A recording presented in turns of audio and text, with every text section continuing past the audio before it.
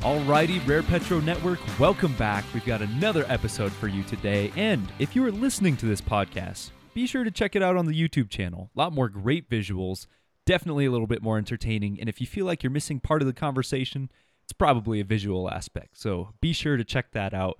But other than that, you know why we're here today. You probably read the title. It is, of course, myself, Tavis Killian, with the pleasure of hosting the oilfield tech man, Jeffrey Can. Thank you again for joining us, Jeffrey.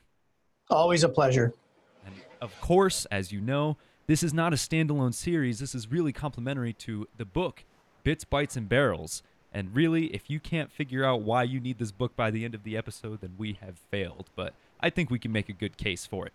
So, today, we will be discussing the Internet of Things, or more specifically, the Industrial Internet of Things. Jeffrey, can you explain that latter term and maybe how it differs from the former? Oh, sure. So the Internet of Things is a term that the vendors typically of sensor technology have coined to describe the different kinds of digital recording devices that are available for a wide variety of consumer uses. Many of us will be very, very familiar with them. As an example, my smartwatch on my wrist, a Garmin, a Fitbit would be another example. It's a sensor. It has the ability to capture and record some kind of data. In the case of a Fitbit, it might be, walking or running or what have you, your heart rate. Other sensors are much more sophisticated. So imagine you take that concept and you pull that into a more industrial setting, and suddenly the demands on that sensor go up. It may need to operate in a much wider range of environmental conditions. It may need to be much more secure. It may need to be able to handle odd power situations. So in my case, I might take my watch off every night and put that on a charger so that it recharges for the next day. But that recharging a sensor in a remote oil field may not be practical on a daily basis. So industrial Internet sensors, industrial Internet of Things, these sensor technologies have these different features and characteristics.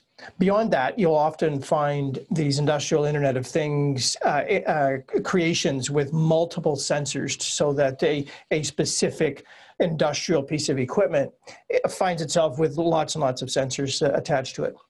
As an example, the gas wells in Queensland, which is where Australia's natural gas production flows into their LNG infrastructure, each of the gas wells has 10 to 15 different sensors on it to record things like temperature, pressure, current heat, the local weather conditions, on and on and on, all kinds of possible data that are captured from those different sensors. All right. And then what are the advantages of having such a widespread network of sensors and software, or can it get to the point where it's maybe too convoluted and becomes disadvantageous?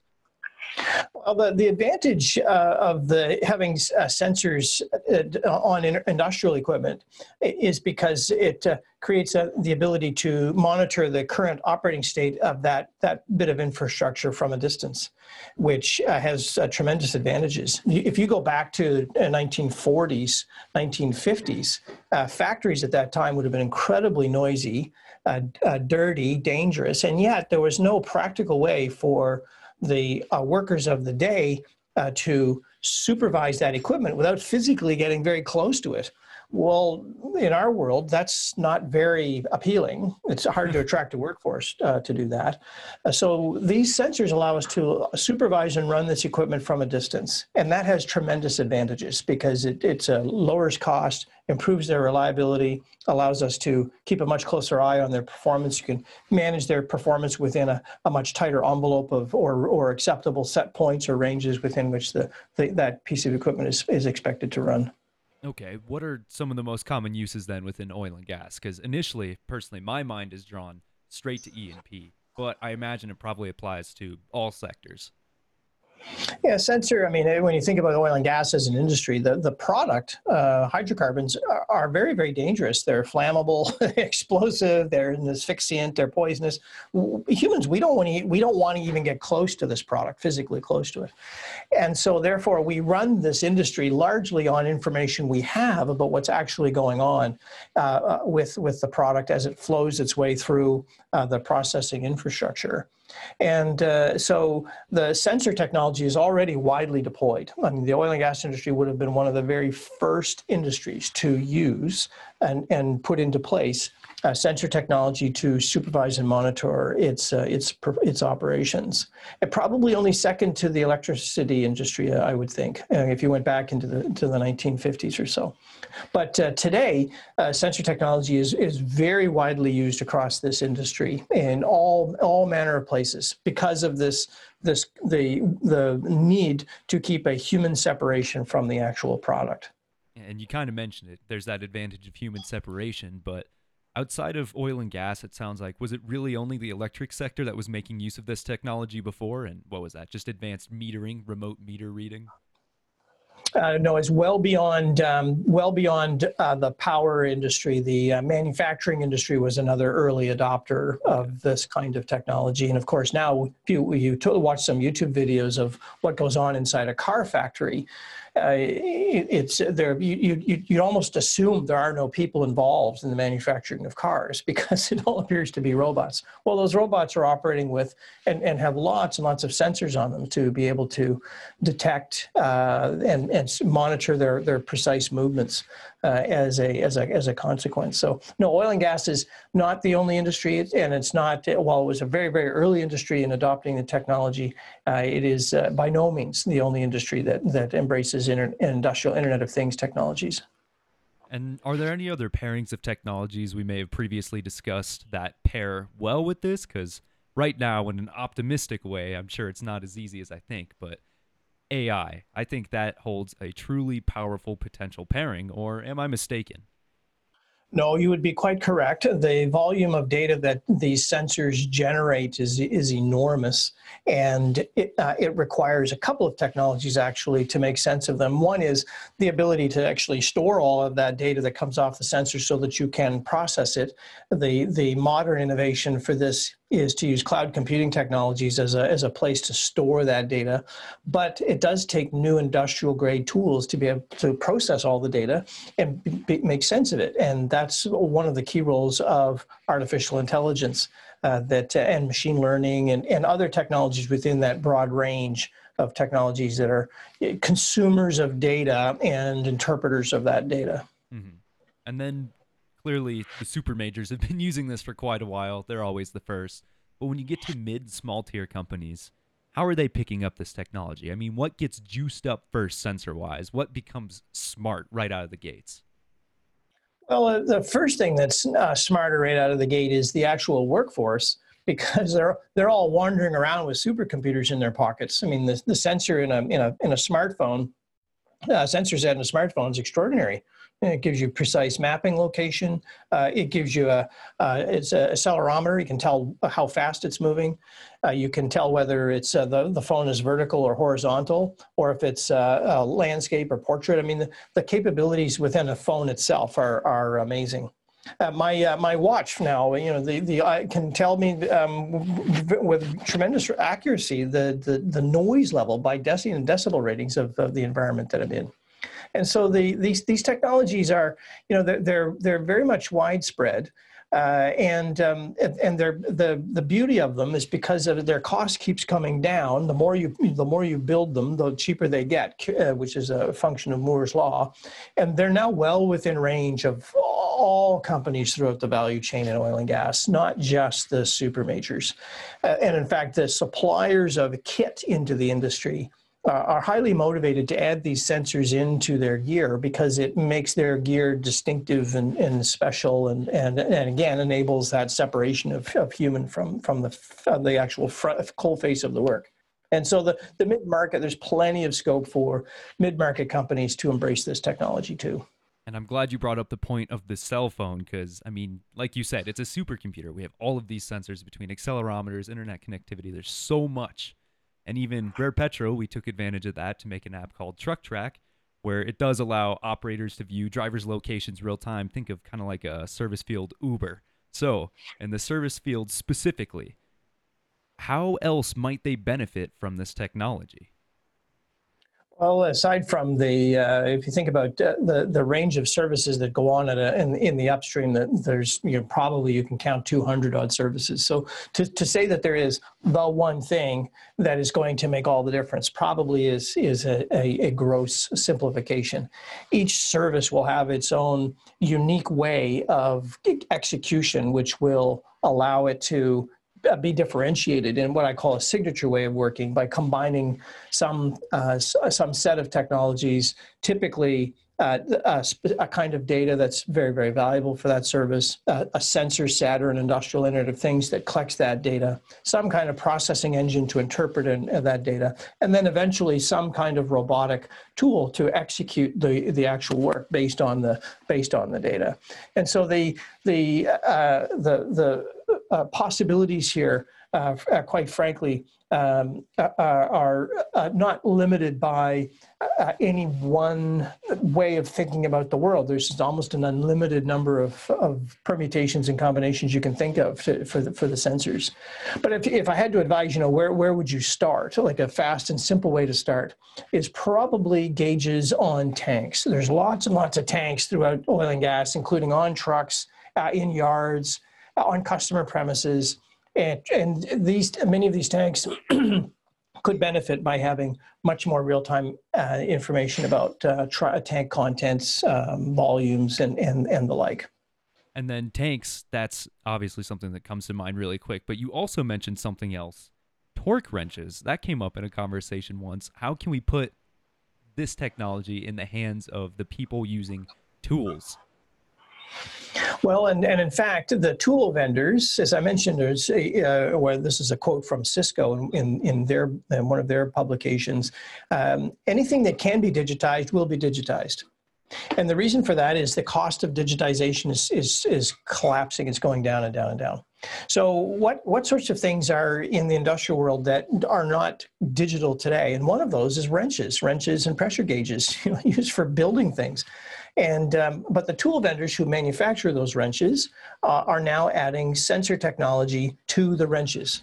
As that way, the wrenches are in a position to be able to, as an employee picks up the wrench, they start to use the wrench. The sensor catches the data about where the wrench is at physically, how the employee is holding it, where the wrench is being applied and used, and that information, that data, is being captured, put up into the cloud, where it's then being used by the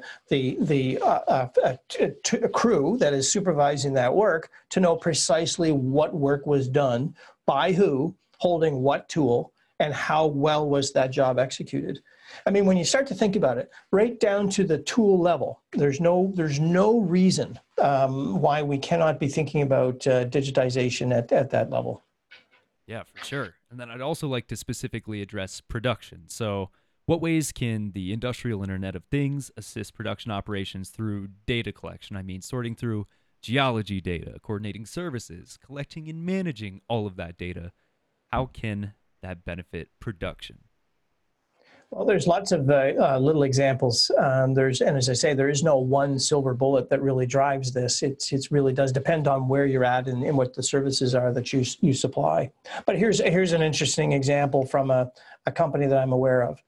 They use a sensor technology. In this case, happens to be high definition photographs, but they use an HD camera, which is just a kind of sensor, just a visual sensor, to take a highly detailed photographs of drilling cuttings as they're coming up on the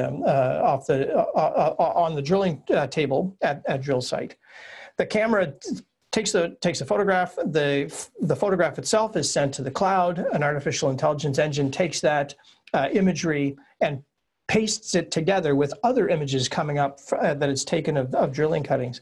And the AI engine then builds this composite view of the geology underground at a level of granularity that's 1,000,000 times more than what we would get from normal traditional sensors technology like seismic data readings and the like. So you have to think about that. 1,000,000 times more data. It's an extraordinary step up. And that's just on drilling cuttings. What about adding the sensor technologies in behind the drill bits to provide better guidance? How would that help in drilling operations? In true like ongoing production, how about sensors that can supervise the exact stroke of your beam pump at your site to be able to detect even the tiniest variations in beam pump performance, to be able to identify when there's a failure about to happen. Different kinds of set of sensors. Literally, there's no limitation. We barely scratch the surface on what the art of the possible is in terms of using sensor technology. Definitely seems like as long as you're creative enough to come up with an idea that you can pretty much do it, assuming that all the infrastructure is there. Is there any preliminary items or systems that need to exist for an Internet of Things, an industrial Internet of Things, to be successfully implemented? Well, there are two critical things that all sensor technology needs. They need power, and they need a telecommunications network. There's no point in collecting the data unless you can get it to where it can be consumed. And typically, that would be either a cloud or some sort of data historian. So you have to have those two things in place. And those are the two in oil and gas. It's one of the quirks of nature. Oil and gas is never found where you have lots of power and great telecommunications. It's always somewhere else. Yeah, exactly.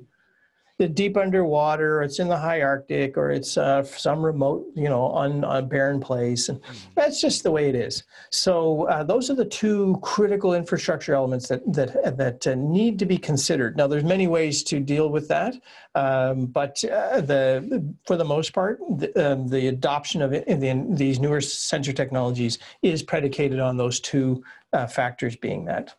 And then in developing a project, it seems simple enough that I could easily implement that.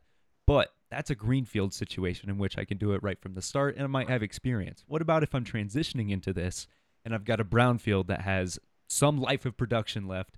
It's probably not going to be that easy, right? Yeah, but brownfield assets are harder to change because you have to go through a management of change process. And by no means to minimize the need for to execute the process, because after all, we want that infrastructure to be kept safe and reliable and stable, and all of those things really tie into a carefully thought through way of implementing change. But the many companies, unfortunately, use the management of change process as a reason not to do something. And at some point, we have to get over that, because the management of change process should never be used as a crutch, a reason to not execute. It should be there to execute, but to keep us safe as we do so. And so it is and in fact, I was doing an interview with a CEO of a venture fund, and he said, we have to get over that. It's just a tired excuse, which has no further place in this industry. That'll definitely aid in the transition if we can get rid of that mentality. But for the automation side of things, how can an industrial Internet of Things sensor technology assist in reducing those manual and costly tasks? I'm thinking specifically an example of leasing equipment and then splitting the cost accordingly among one site if the working interest might change to another site. Well, a good example of how that could work, or one possible solution, is that those leased assets themselves have some sort of indicator or a broadcaster technology attached to them, which could be read by, say, a field supervisor as you kind of pass by those assets, to allow you to identify precisely what assets are part of that skid package, and allow the supervisor to quickly move them from one drilling operation or one production site to the next. And as long as that data today, that kind of data is going to be captured on a spreadsheet or a clipboard form, and then has to be shipped to an office somewhere where someone has to take that data and put it into finance. We all understand in the pandemic world how hard that process now is, because people are not in the office to be able to receive the paperwork. So the way the Internet of Things solves that problem is that precisely captures the data at the source through the transmission of that data directly into back office systems. It eliminates all of that delay and cost and that comes along with that paper manual transaction. So it creates a potential for significant time and money savings. Clearly. And then moving on, we've talked about implementation from a logistics perspective. You've got your network, your power. But what about the way that you think? I'm sure more has to change than just those two concrete things. And I think cybersecurity would probably be a huge issue when implementing networks with this much information, potentially information you don't want people seeing.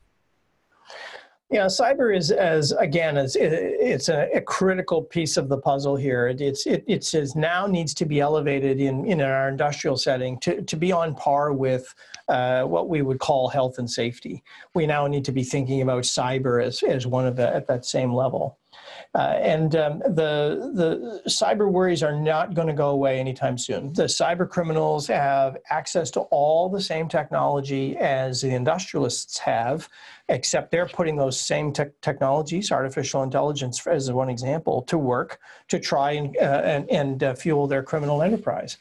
And so cyber activities and cyber is absolutely not going to go away, and organizations are going to have to invest time and energy to understand exactly what their cyber exposures are. As you add more digital technology into your business, you create an ever larger surface for criminals to try to attack, and that is a key problem that the industry will have to wrestle with. Yeah, I can imagine that. I mean, as you add more things, you increase your vulnerability, but I'm thinking about my computer, things that could happen to me. Ransomware, DDoSing, can that happen to this Internet of Things, an industrial setting even? Absolutely. There's absolutely no reason why it cannot. And in fact, if you read the literature, you'll find examples where in Internet of Things devices are being used by criminals for all kinds of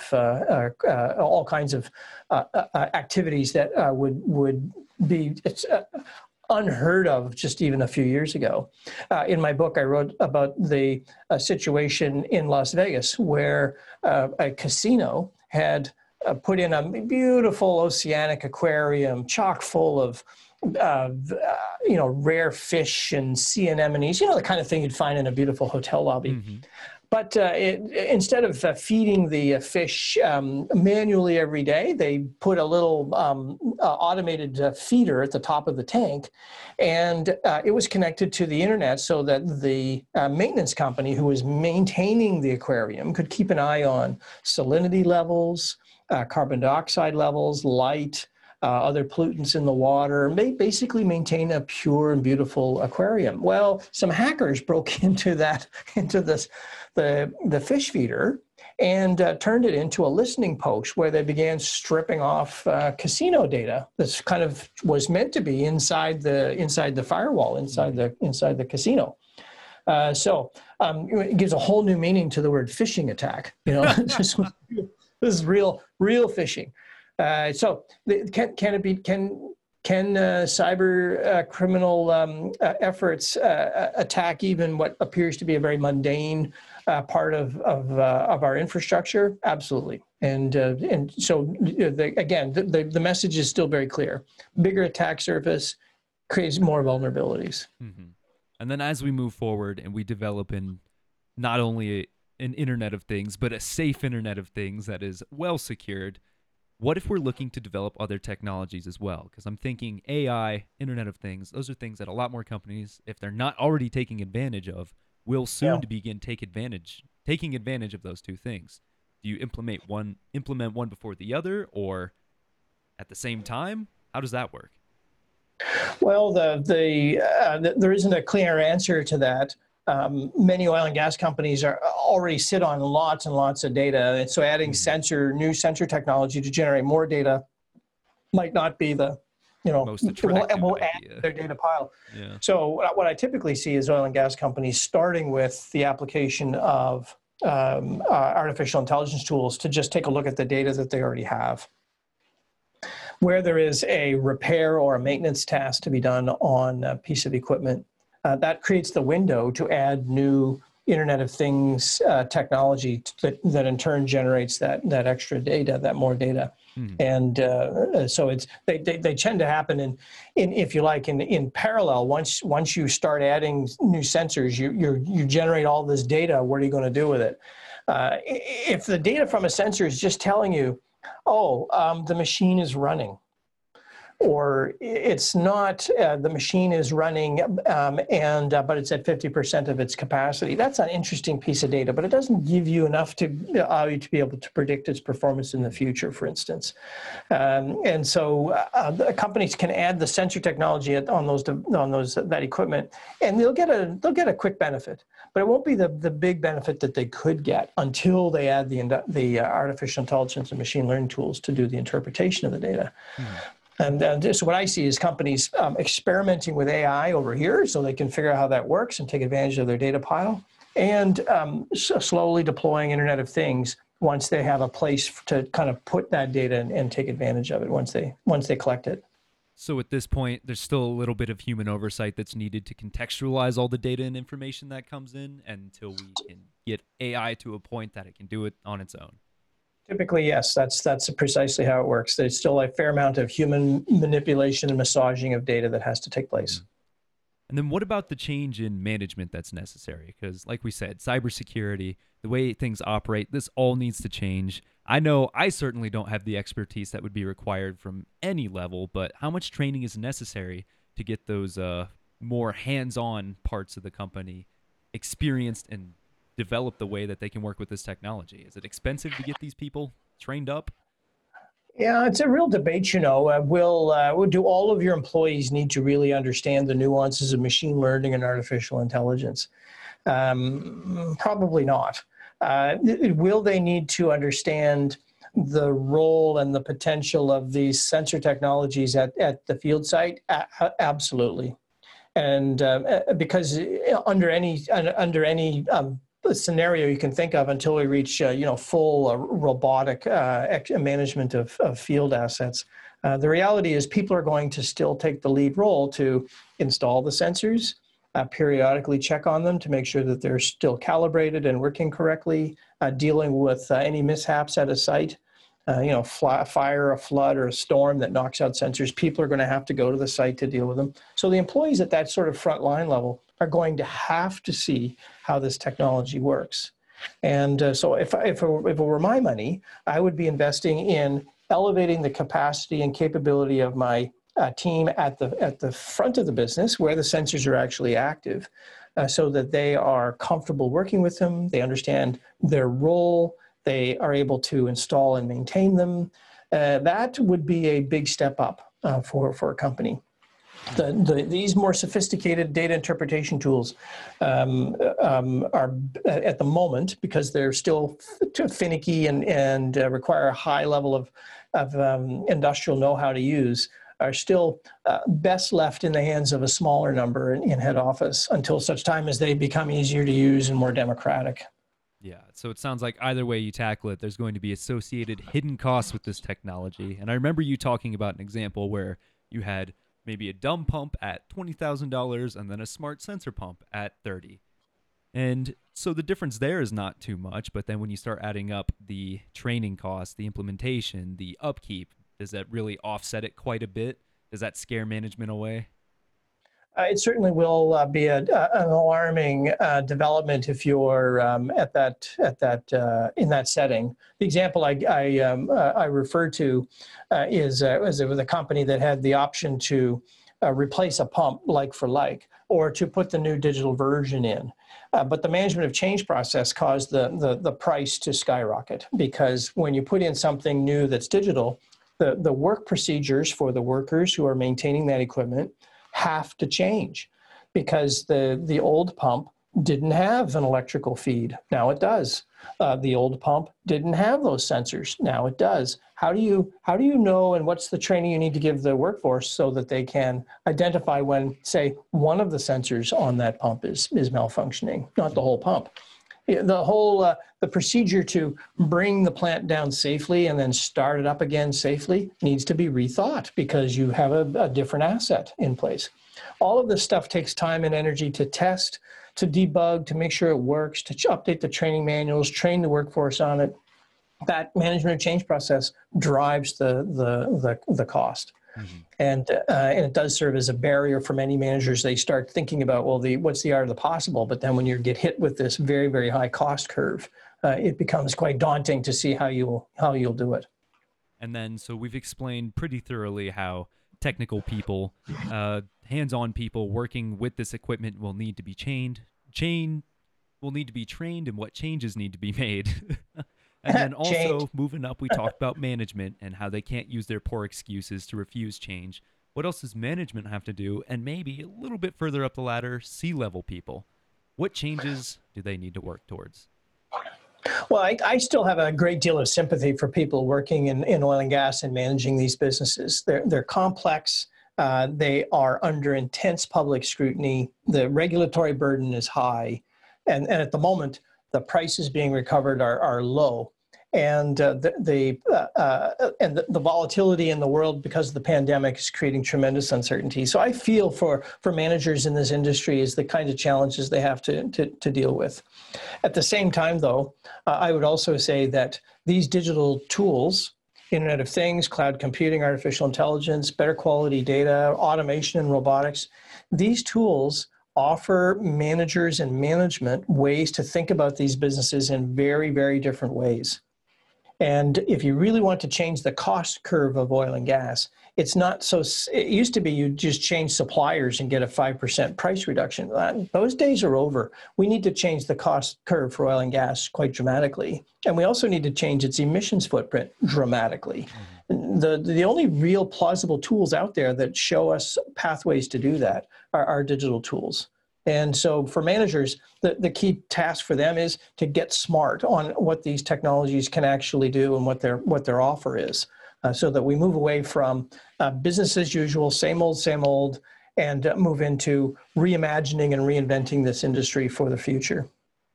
All right. And I think that touches on everything we wanted to talk about for this episode. So that might be the end, everybody. Be sure to check out our YouTube channel so that you have an idea of not only what we're talking, but what we're doing with this. Plenty of good illustrations, good lists to really highlight the important parts of this podcast. But again, it doesn't stand on its own. You're going to need this book. If you don't have a copy yet, buy a copy of this book. It's $10. You can go to Amazon.com, other digital retailers for a physical copy. Go to Audible.com, listen to it. Or if you're really trying to move forward and stay with the futuristic theme, get yourself a copy for your Kindle and stay in the know. I mean, I can't think of any reason that they shouldn't have this book already. Can you, Jeffrey? Unless you don't read English, that's probably the only real compelling reason. And the book is going to be translated into foreign languages shortly. I have a contract in hand already for a Russian version. So the book is going to go global. Perfect. So there you go. The one excuse that you may have had, no longer. So thank you again, Jeffrey, for joining us this episode. And until we see you next time, take care, everybody.